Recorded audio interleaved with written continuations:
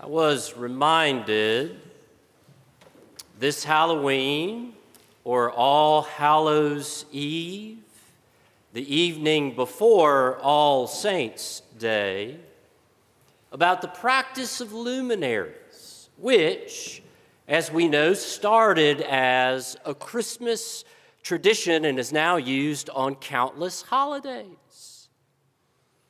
And it's quite easy to create luminaries. The easiest way is to get an ordinary paper bag and put a little sand in the bottom of it, and then you light a candle and put it in the sand.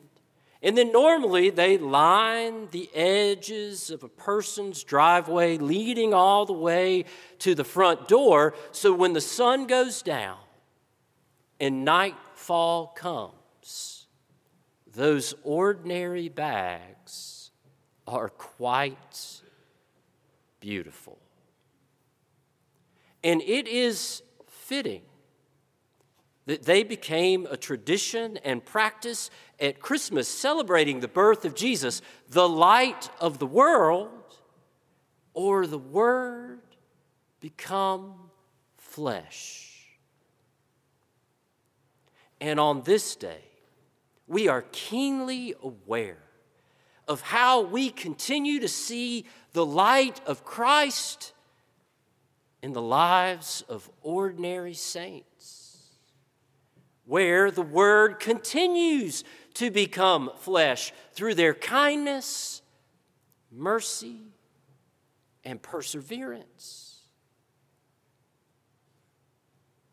That the light of our lives can reveal the light of this world. That the saints of our lives pass down to us an embodied faith, not a list of rules and principles and checklists. That faith comes alive in their words and in their actions, which is quite beautiful. Now, the saints of our lives are not 10 feet tall with perfect teeth. They do not hover above the ground like they're walking on clouds with this glow shining from the background. That saints are not saints because they are perfect. That they simply embody in various ways the goodness and grace of God. As 1 John reminds us, where it says, we shall be called God's children. So we can bear God's image and embody Christ's love and participate in the Spirit's work. That our lives can reveal the light of this world. And 1 John was written for this wide group of people, but apparently there are fractures and divisions within this group. So they are invited to share the love of God amongst one another as God's children, where they all come together. So there is no tiered spirituality within this group, just ordinary saints.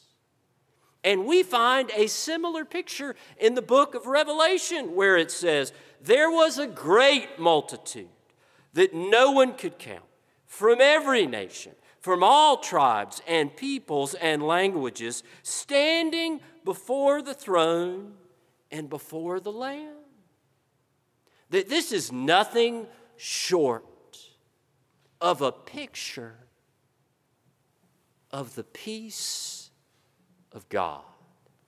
That wonderful old word, shalom, which means more than just the absence of conflict. It is the very hope that God has for this world, where everything is as it should be. And as we look out on this crowd from all the nations, all tribes and languages, we cannot find any tiered spirituality. It's just a bunch of ordinary saints giving thanks for the goodness and grace of God. That saints are saints because they live as if this picture of peace is already true.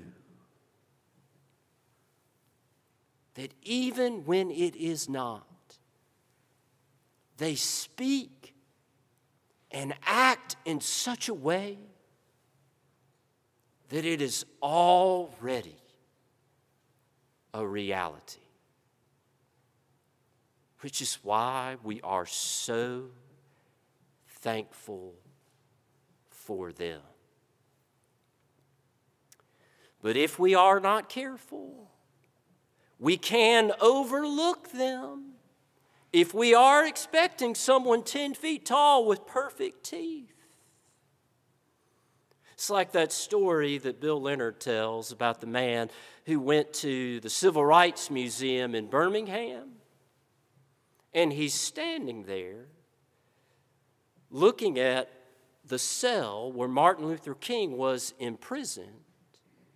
And next to him is an ordinary woman talking to her grandson and telling her all about the movement. And then he overhears the grandson say, "Grandma, is this the cell that you were in?" She says, "No, honey. This was Martin's cell. Mine was just up the road a little bit." That if we're not careful, we can overlook the ordinary saints all around us. So we need to pay attention and be on the lookout for them. Like the patron saint of washing dishes, that person in your life who you watched do small tasks as if they were extremely important, never complaining about it, even taking joy in it, because for them it was one way to serve the needs of others. Or like the patron saint of careful speech, someone who may not have said a whole lot, but not because they didn't have anything important to say, but they truly understood the sheer power of words. And they always wanted to speak with honesty, with mercy, and with kindness. Or the patron saint of laughter. That person who never laughed at anybody else, but was always willing to laugh at the funny moments of ordinary life.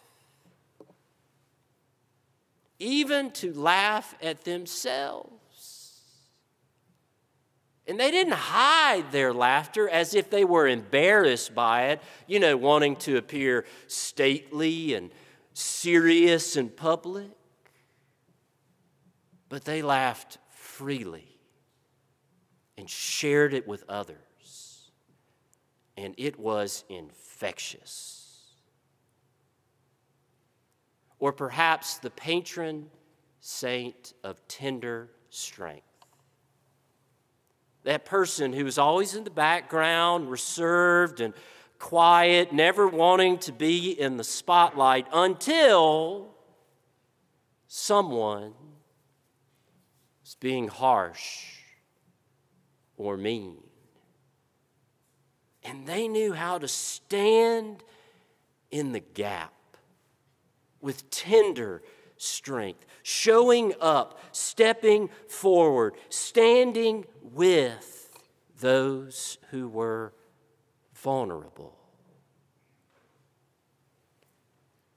That we have all known saints in our lives, sometimes overlooked, but always influential. I've often heard that phrase, you don't want to be the low person on the totem pole. And maybe we've all been the low person on the totem pole, stuck with the hard task nobody else wants. You know, a totem pole where they stack one figure on top of the other. Well, we were in the Pacific Northwest and walking by this expansive, beautiful park that had been built in recognition and in honor of the indigenous people who first lived in that area. And in the center of the park was this gigantic totem pole, over 25 feet tall. You couldn't get your arms around it. It was so wide.